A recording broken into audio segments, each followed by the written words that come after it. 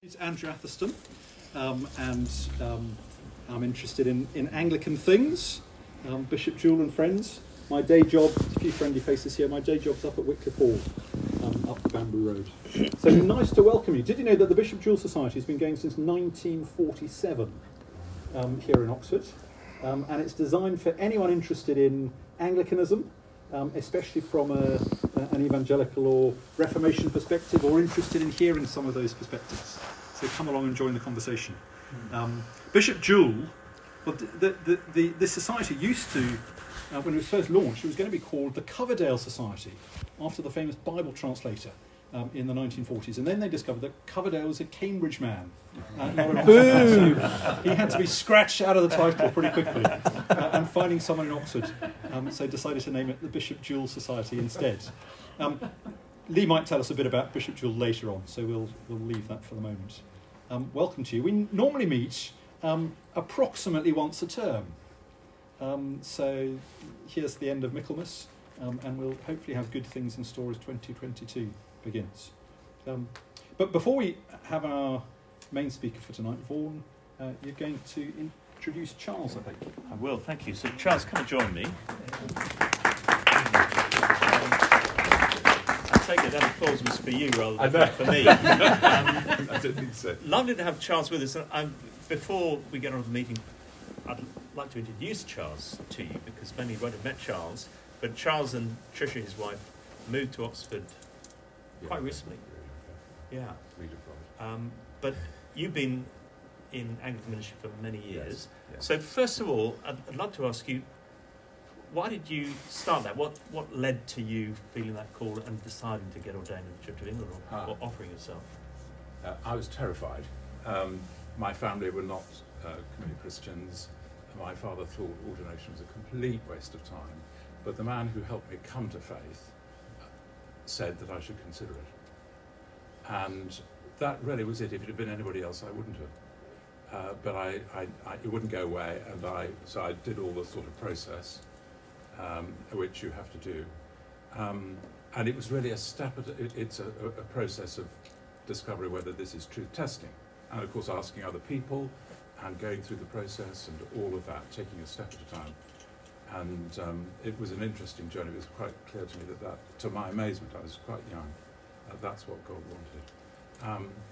And in a sense, all the people who encouraged me to move from believing to a committed faith were members of the Church of England.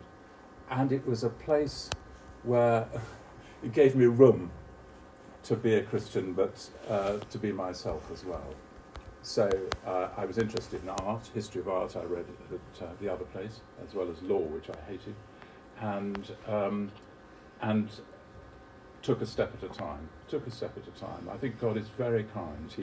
He doesn't rush us, and so one thing led to another. So where did you train? Trained in Durham, which was mind-blowing to live in the north. I've never been to the north, and we laugh.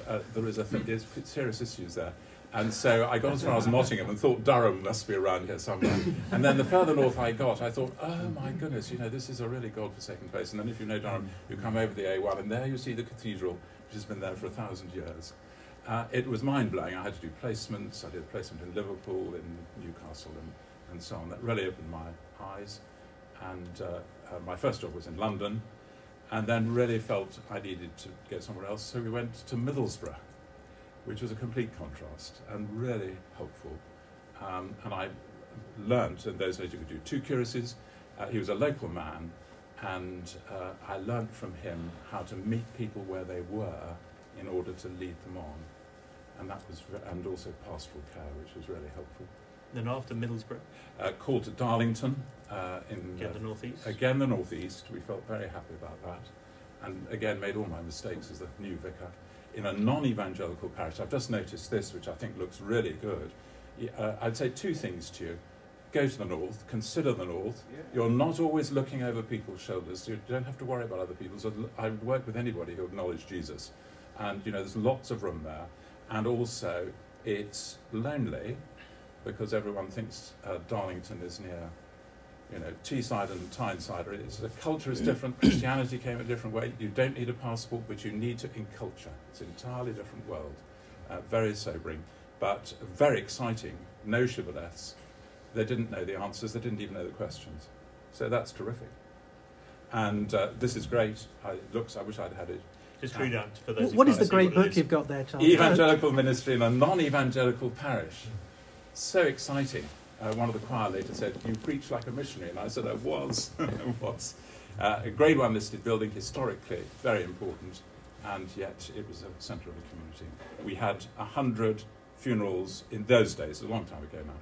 100 funerals, 60 baptisms, 40 weddings a year in a parish of 25,000, something like that. And then, to our amazement, we were called to central London, not expecting it, totally out of the blue. If you ask me, I say Victoria, actually Belgravia, a complete contrast. And I got terrified at the interview because, obviously I speak like a posh southerner, and I said, "You don't understand, I've been in the northeast for 15 years, I don't see things the way everybody else does. I've been up there during the miners' strike and all of that stuff." And but it was really useful. I never drank the Kool-Aid about London. I knew there was a whole other world of lack of opportunity, poverty, and all of that stuff, which was really, really helpful. Thank you, Charles. One final question. Obviously, there are people here at a whole different sort of ages and stages, but some may be thinking about ordination as a possibility. What would you say to people thinking at that stage? Well, maybe.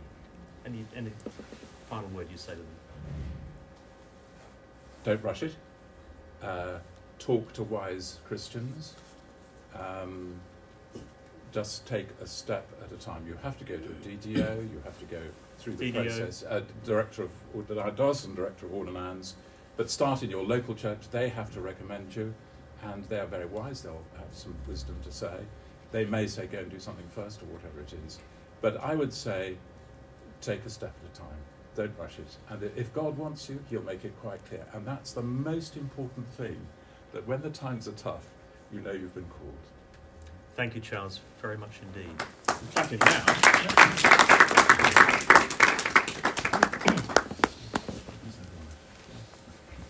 Is Anglicanism biblical?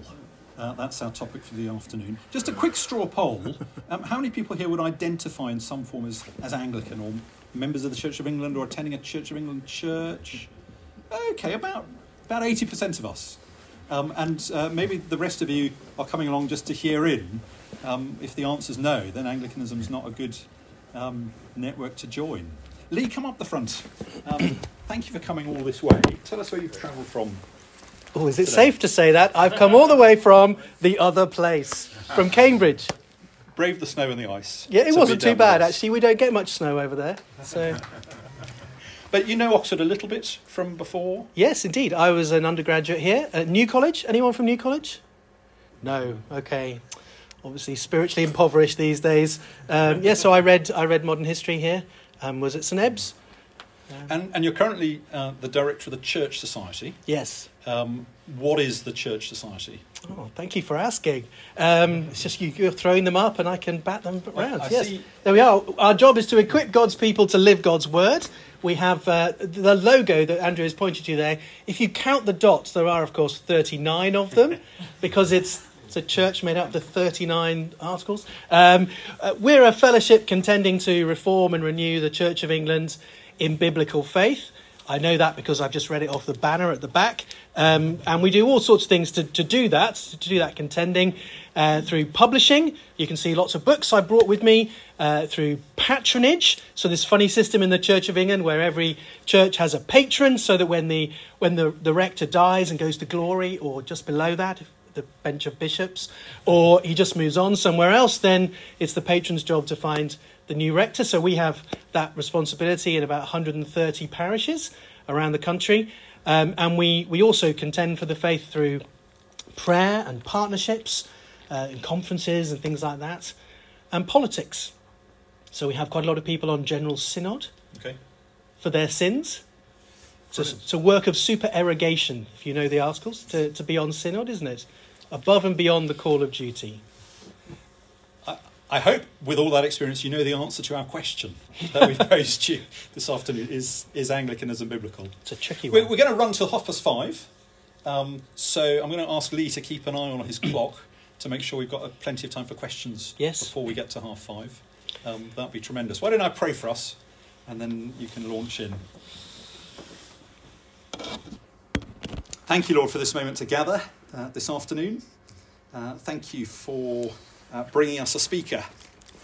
Thank you for Church of England churches spread around the country.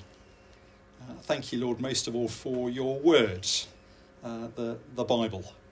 And we do now pray, Lord, that you'd help us to think clearly and carefully about what it might mean to be in the Church of England and to be biblical Christians at the same time.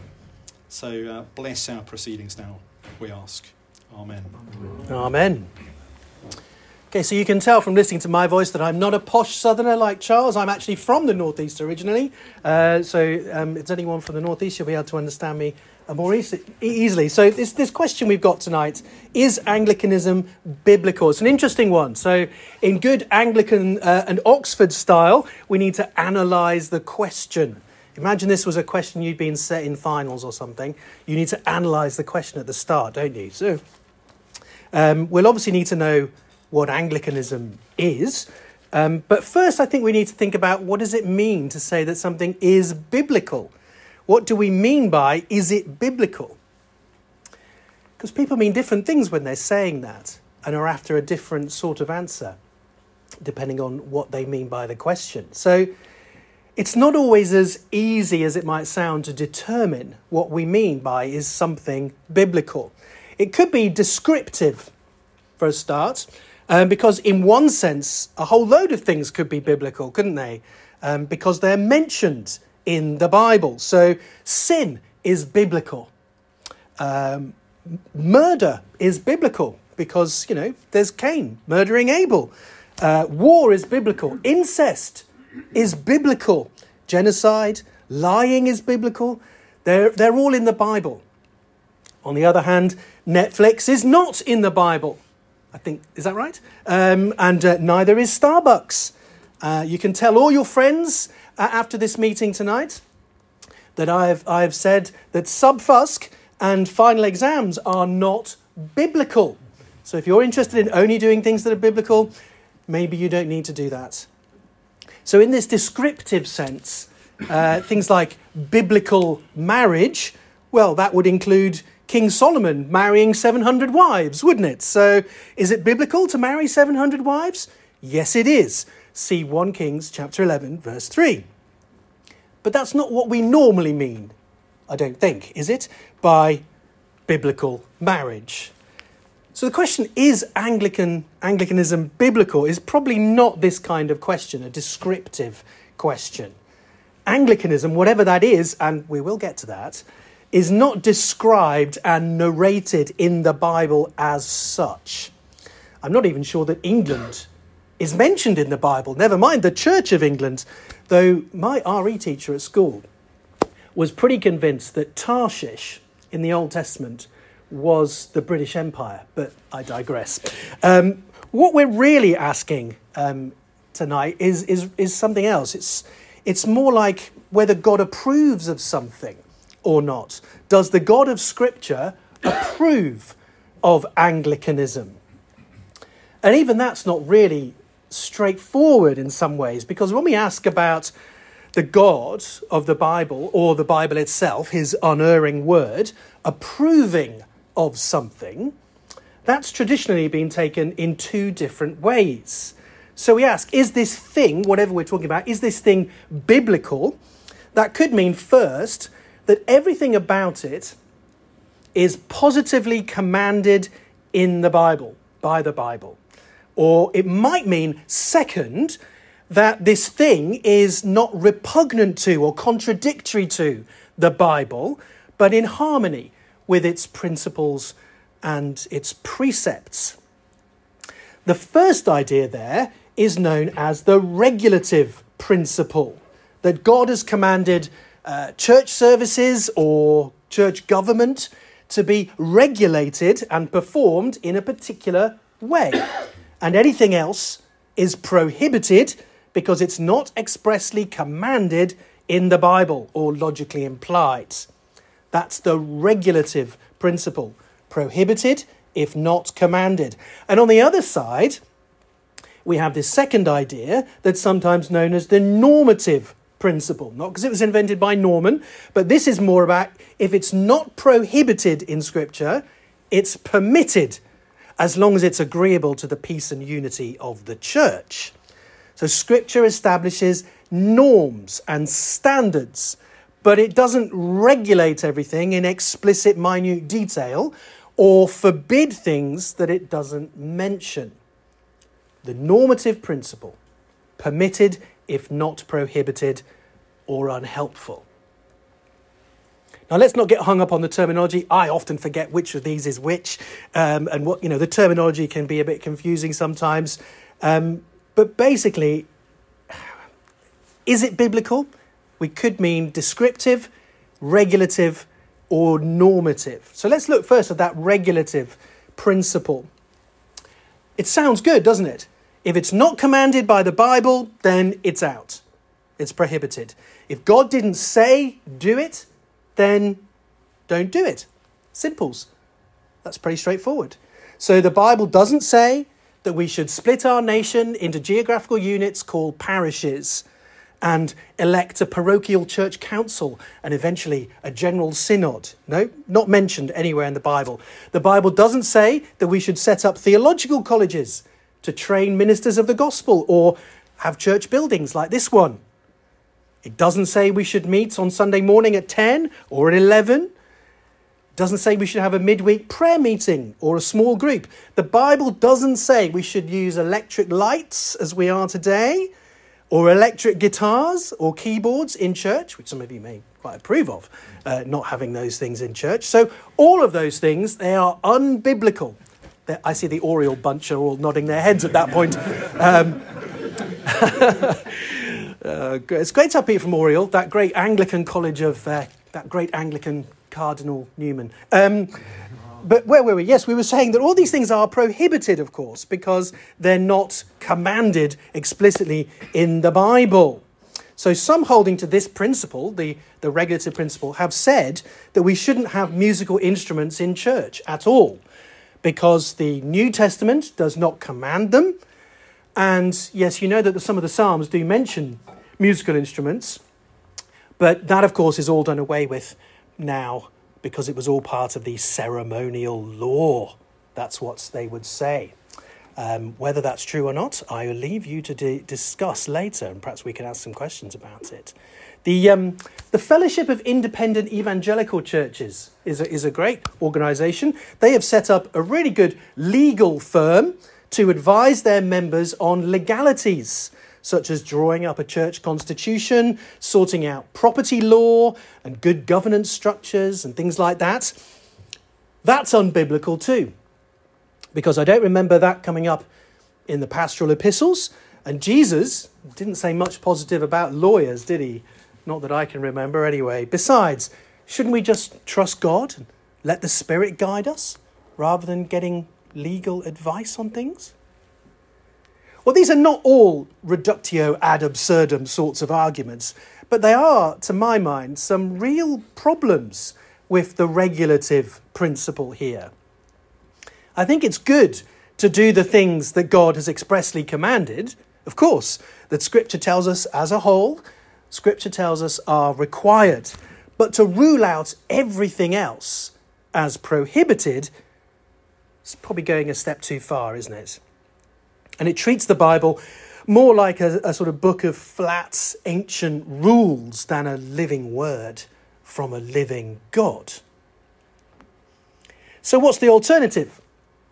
Over to Norman, the normative principle, which is, remember, that whatever is not prohibited in Scripture is permitted, as long as it's agreeable to the peace and unity of the church, and as long as it's not unhelpful. Remember the difference? The regulative principle is that whatever is not commanded is prohibited, and the normative principle is that whatever is not prohibited is permitted. Note that last word, of course. It's important. It gives us freedom to apply things differently in different circumstances. And also the freedom not to judge other churches if they're not exactly the same as ours. Whatever is not prohibited is permitted. It's possible, but it's not necessarily going to always be the wisest or the best thing to do in every circumstance. For instance, Anglican robes might be permissible and wise in some contexts, but maybe not in others.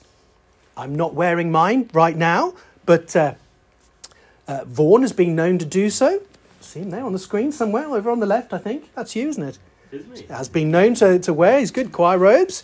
And I did so recently when I led choral evensong at Pembroke College in the other place recently. Facebook is not prohibited in the Bible, but it's also not always the wisest thing, is it? Which New College CU obviously agree with, because I liked their Facebook page many years ago, but nothing ever seems to happen on it. So maybe they decided it wasn't biblical. When we talk about this normative principle of biblicalness, we're really asking whether a certain thing is in harmony with the principles and precepts that are positively put forward by the Bible. You can tell I'm an evangelical, lots of P's in that sentence, all those points beginning with P. Does this thing, whatever it is we're talking about, follow the principles taught in the Bible and harmonise with them? Or does it obey the precepts which are explicitly preached by the Bible? So I'm afraid that on this definition, Sub-Fusk and final exams are actually entirely biblical. If they're commanded by due authorities, I'm afraid there is little hope for making a biblical case against them. But the big question, of course, is not whether Sub-Fusk or Facebook or any of those things are biblical, but is Anglicanism biblical? But we needed to get some of those philosophical taxonomies in place first as we discuss what that means. What is Anglicanism, I hear you cry? Well, we could go on all day about the various different ways in which people have tried to define Anglicanism. I think it's safest to look at Anglican doctrine and Anglican practice in our foundational formularies. Anglican doctrine is defined by Canon A5 in the Church of England's canon law. It's part of the law of the land. And what does that canon say? It says the doctrine of the Church of England is grounded in the Holy Scriptures and in such teachings of the ancient fathers and councils of the Church as are agreeable to the said Scriptures. In particular, such doctrine is to be found in the 39 Articles of Religion, the Book of Common Prayer, and the Ordinal. So Anglican doctrine, according to this definition, it starts with Scripture. It starts with the Bible. It makes Scripture supreme, even over the traditional teachings of the early church fathers and the ecumenical councils. Because you'll notice we do agree with the ancient councils, but only as they are agreeable to the said Scriptures. So the Scriptures are supreme. So far, so biblical, I would say. Scripture is the source and summit of authority in the Church of England. The Bible is our basis. And canon law as a whole seems to be very keen to make sure that nothing is, as it puts it, repugnant to the Word of God, but rather agreeable to the said Scriptures. And it says here that our doctrine can be found particularly in the 39 Articles, the Book of Common Prayer, and the Ordinal, the services for the ordination of ministers. This is where Anglicanism is expressed. So if we ask, is Anglicanism biblical? We're asking whether these documents are biblical.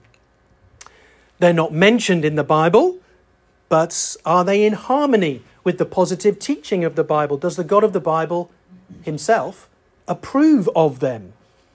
Are they redolent with divine revelation and submissive to that revelation as a word from God himself? Well, let's see. Let's look at them, shall we? Let's go through these 4 pillars of Anglicanism.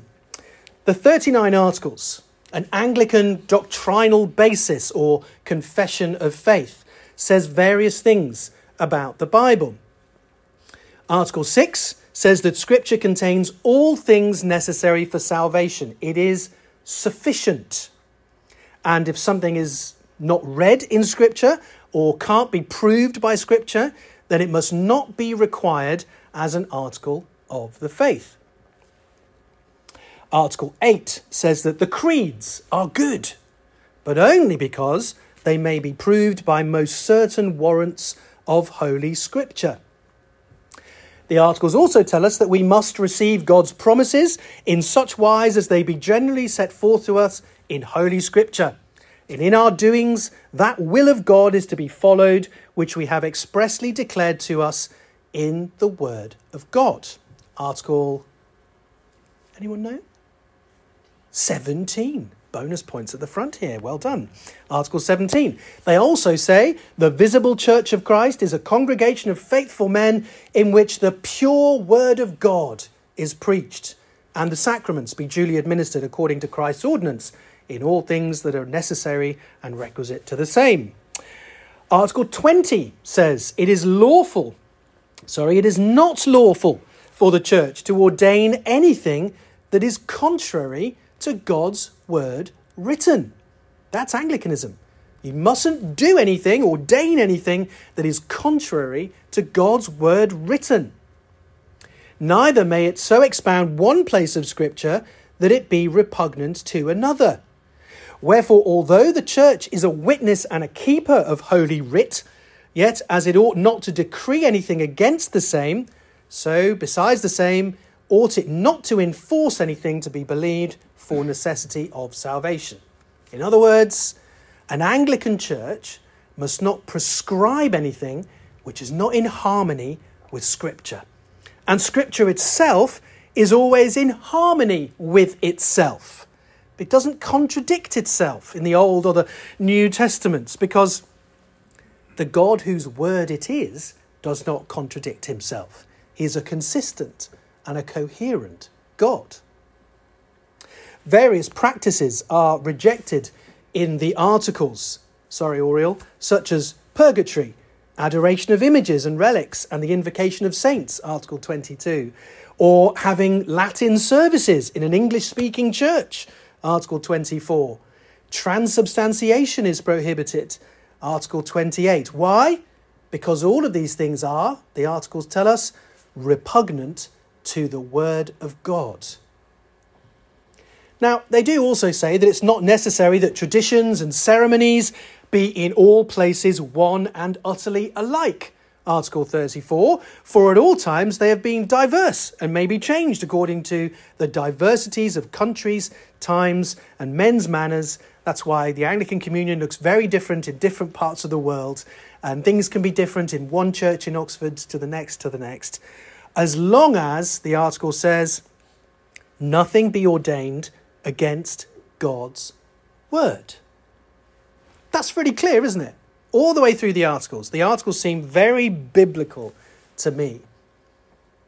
What about the prayer book then? The second of those formularies. What about the prayer book? Anybody use the prayer book regularly in their churches? Yeah? And chapels as well? Yeah? Good.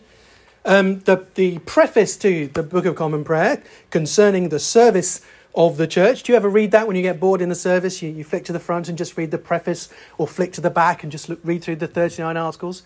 I used to do that during the sermons sometimes, not at St Ebbe's, but when I was growing up. The preface says, when it talks about the very pure word of God, the Holy Scriptures, and ministers are encouraged to read and meditate upon God's word. The order for the visitation of the sick in the Book of Common Prayer contains these words: God, who has written thy holy word for our learning. See, the Bible is God's holy word written for our learning. And that view is kind of baked into all of the Book of Common Prayer's services. Such language is found throughout the services and also in the collects as well. You might see that in some of the collects for Advent, for example. In the Book of Common Prayer communion service, the minister prays, "We are taught by thy holy word that the hearts of kings are in thy rule. They affirm that it is God who, by thy holy apostle, has taught us to make prayers for all men, quoting from Proverbs 21, 1 Timothy 2. Thus the Bible is seen as God's word through which he teaches us, his people, even now, though the human authorship of Scripture is also acknowledged in that, because it's the holy apostle who has taught us, or God, through the holy apostle, teaches us. The prayer that's known as the Litany prays that God will illuminate all bishops, priests and deacons with true knowledge and understanding of thy word, and that both by their preaching and living they may set it forth. That's your job, according to the BCP. One of the prayers in the prayer book which expresses this biblical focus of Anglicanism so well is the so-called Prayer for the Church Militant. Prayer for the Church Militant in the communion service. 3 times in this prayer, the foundational role of the Word of God in our life together is reiterated. The minister asks God to grant that all they that do confess thy holy name may agree in the truth of thy holy word and live in unity and godly love.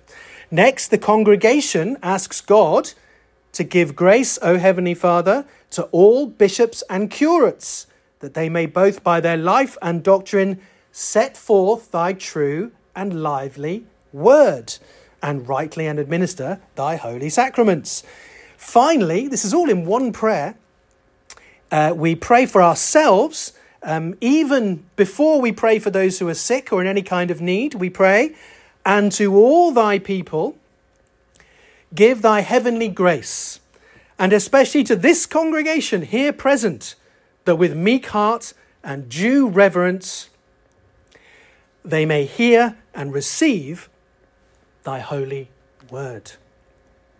Truly serving thee in holiness and righteousness all the days of our lives. The repetition, therefore, in this one prayer about God's word is striking, and it is designed to make an impact on us and to teach us what true godliness and a life following Christ is all about. And that is why the prayer book prescribes a healthy and robust diet of Bible reading and preaching for every church. As Jim Packer, the celebrated author of Knowing God, rightly said, the Anglicanism of the 1662 prayer book, with its 100 verses a day lectionary, its monthly passage through the Psalter, its Bible-crammed daily services, and its high valuation of expository preaching, is a Bible-reading, Bible-loving, Bible-believing faith. You know, if you followed all of the set readings in the BCP that it lays down, you'd get through the whole Bible at a fairly rapid pace. This exceeds the expectations of every other church, whether Rome or Wittenberg or even Geneva.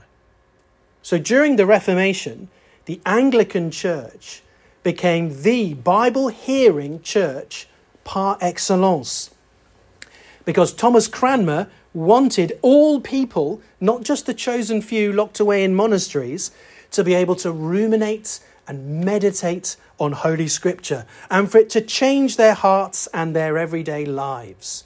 The BCP was designed, he said, so that the people, by daily hearing of Holy Scripture read in the church, might continually profit more and more in the knowledge of God and be the more inflamed with the love of his true religion. Your heart will be inflamed if you hear God's word daily. So I don't know about you, but I think the prayer book sounds like it's pretty biblical, doesn't it? What about the ordinal, the third of those formularies that I mentioned before? The ordinal, which you can find out about in this excellent little book by Dr. Andrew Atherstone of Wycliffe Hall. The ordinal is the services used to ordain new ministers. In that one of those services, the congregation pray that we, as we're here gathered to see these ordinations, may we have grace to hear and receive what they, the newly ordained presbyters, shall deliver out of thy most holy word, or agreeable to the same as the means of our salvation. Excuse me. The ministers themselves are therefore encouraged to, I quote, drive away all erroneous and strange doctrines contrary to God's word. Well, we might wish that that were indeed happening a little bit more than it does, but it is a key part of what an authentic Anglican minister is supposed to do, according to this official description. Drive away erroneous doctrine.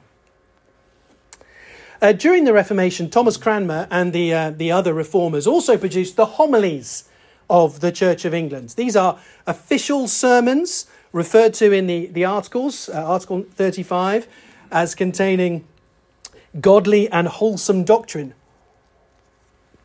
which is most useful for congregations to hear at this present time. Church Society have just published this brand new modernised edition of the homilies, which you can see over there if you'd like to actually read these homilies rather than just leaving them on a shelf in a dusty old book that no one's ever seen for 200 years. One of the homilies is appropriately titled, "An Information for Them Which Take Offence at Certain Places of the Holy Scripture."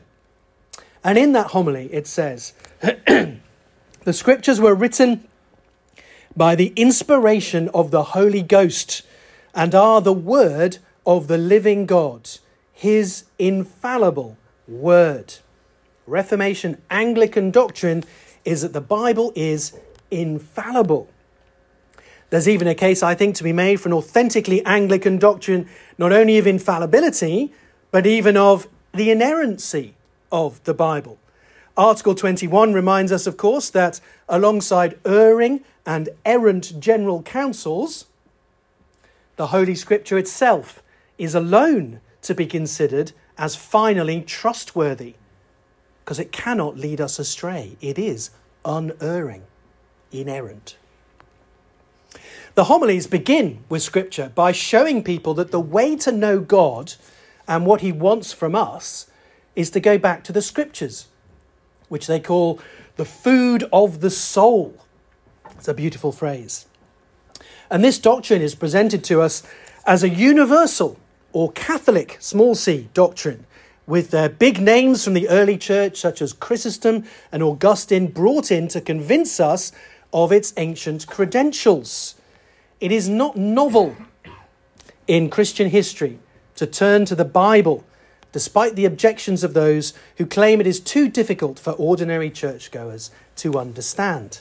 So as the first homily itself says, "What excuse shall we therefore make at the last day before Christ, if we delight to read or hear human fantasies and inventions more than his most holy gospel, and will find no time to do that which chiefly above all things we should do."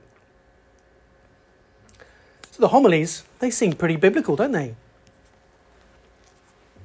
Don't you think? Zealously biblical, you might say.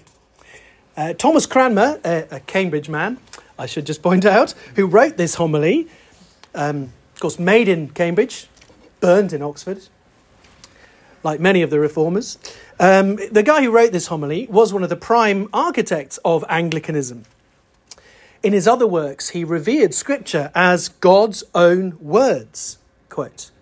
We might even quote Richard Hooker, a supposedly quintessential Anglican, was equally clear that the Bible itself is the Word of God and that we ought to be reading that so that people can engage with it on a Sunday morning, for example. Further back, St. Augustine stated that what the Bible says, God says, thus indicating that this is in fact just the classic Christian position to take on Scripture. It has its origins in Scripture itself, naturally. Hebrews chapter 1 verse 1, God spoke through the prophets. 2 Timothy 3 verse 16, all Scripture is God-breathed. Ultimately, as Christians, that is, disciples of Christ, we acknowledge the Bible as our authority simply because that is what Christ himself did. That's why I believe the Bible, because Jesus believed the Bible. The definitive answer in any debate for the Lord Jesus was always, have you not read what God said? So then, when Scripture is read out in our meetings, committed Anglicans need have no qualms of theological conscience as they liturgically affirm, this is the word of the Lord. We mean it. We believe it. Okay, so what am I saying? I'm saying that in its canon law, in its primary doctrinal statement, in its authoritative prayer book, in its ordination services, and in its official sermons, the Church of England is thoroughly biblical. It explicitly submits to Scripture as sufficient and supreme. It prays for people to receive and live by biblical truth. The Bible is to be read and reread and preached and not contradicted. This alone can help us to live in unity and godly love as a church and inflame our hearts with love for God and for our neighbours. So Anglicanism purports to be biblical and is absolutely saturated with the Bible, as no less an authority than Bishop Jewell himself says in his great book, The Apology of the Church of England. He's not saying sorry, it's a defence of the Church of England. He says, we refer all our controversies unto the Holy Scriptures, because they be the foundations of the prophets and apostles, whereupon is built the church of God, that they be the very sure and infallible rule, whereby all ecclesiastical doctrine ought to be called to account, since God speaketh to you most clearly by his own mouth in the Scriptures. Bishop Jewell there, from Corpus Christi, Oxford. But there may be many questions, of course, after that about specific doctrines, specific Anglican doctrines. Anglicans believe in the Trinity. Is that biblical? We could ask that question. Anglicans have bishops. Is episcopacy biblical? We baptize infants.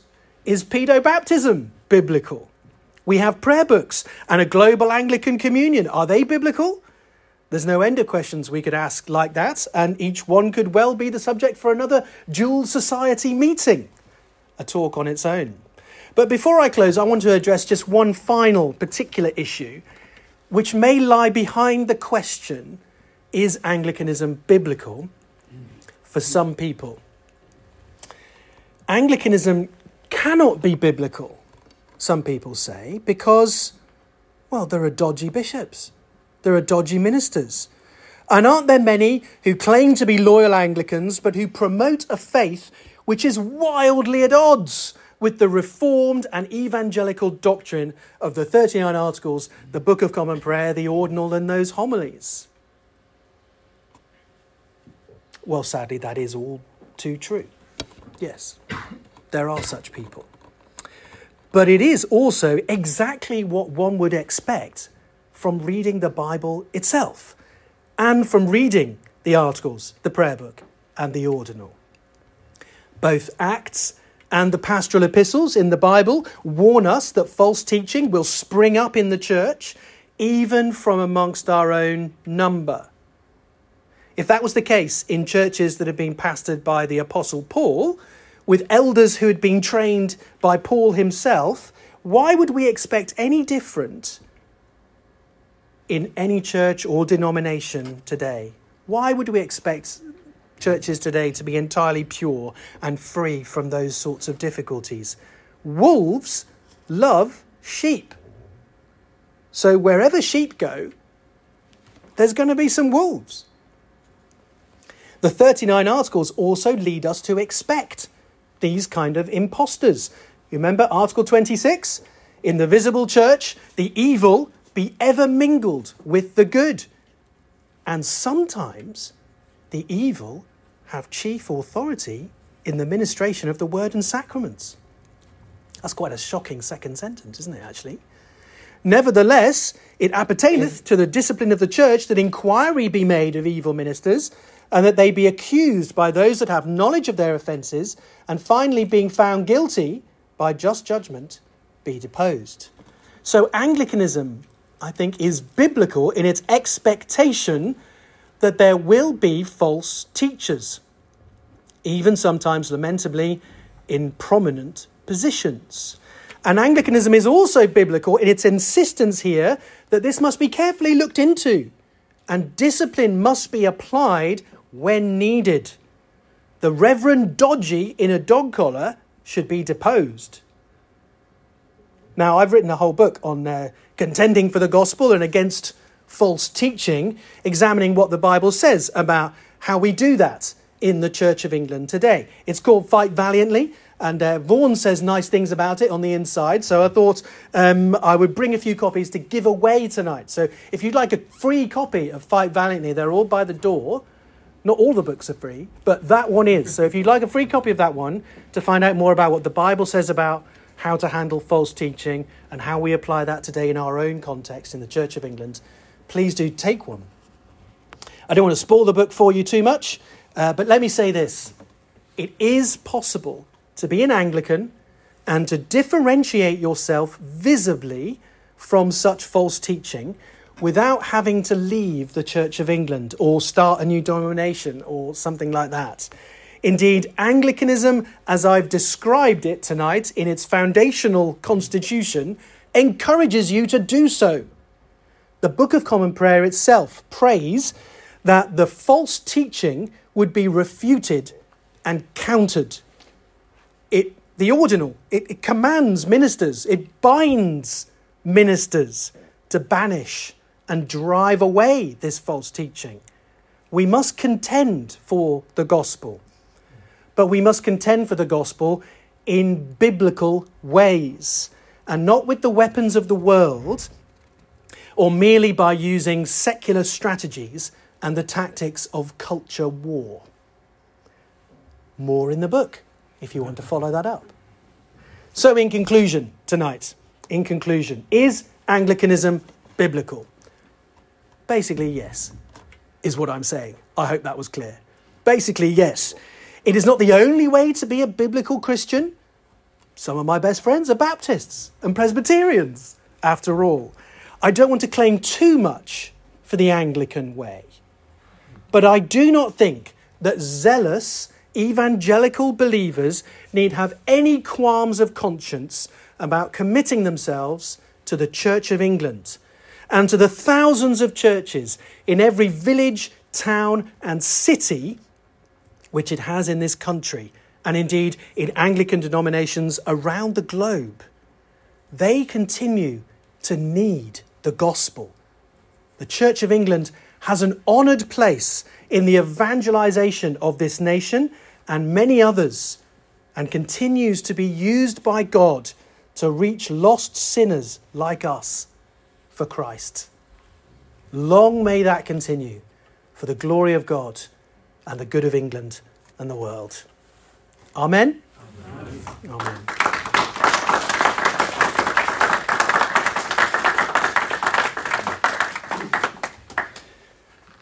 Lee, thank you very much.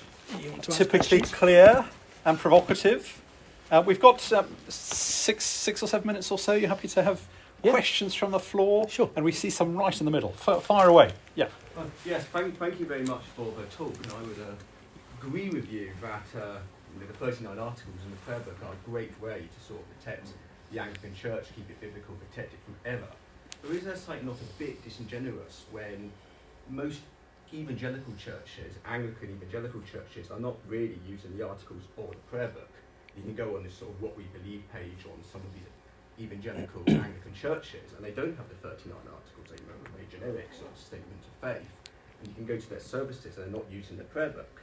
And where you find the prayer book are not in these sort of evangelical churches. So what would you say to that? You can speak of the praises of, yes, the prayer book's great, the 39 articles are great. Yes. But these churches are not using these things, and we're more like maybe an independent evangelical church. Thank you. That's a great question. Thank you.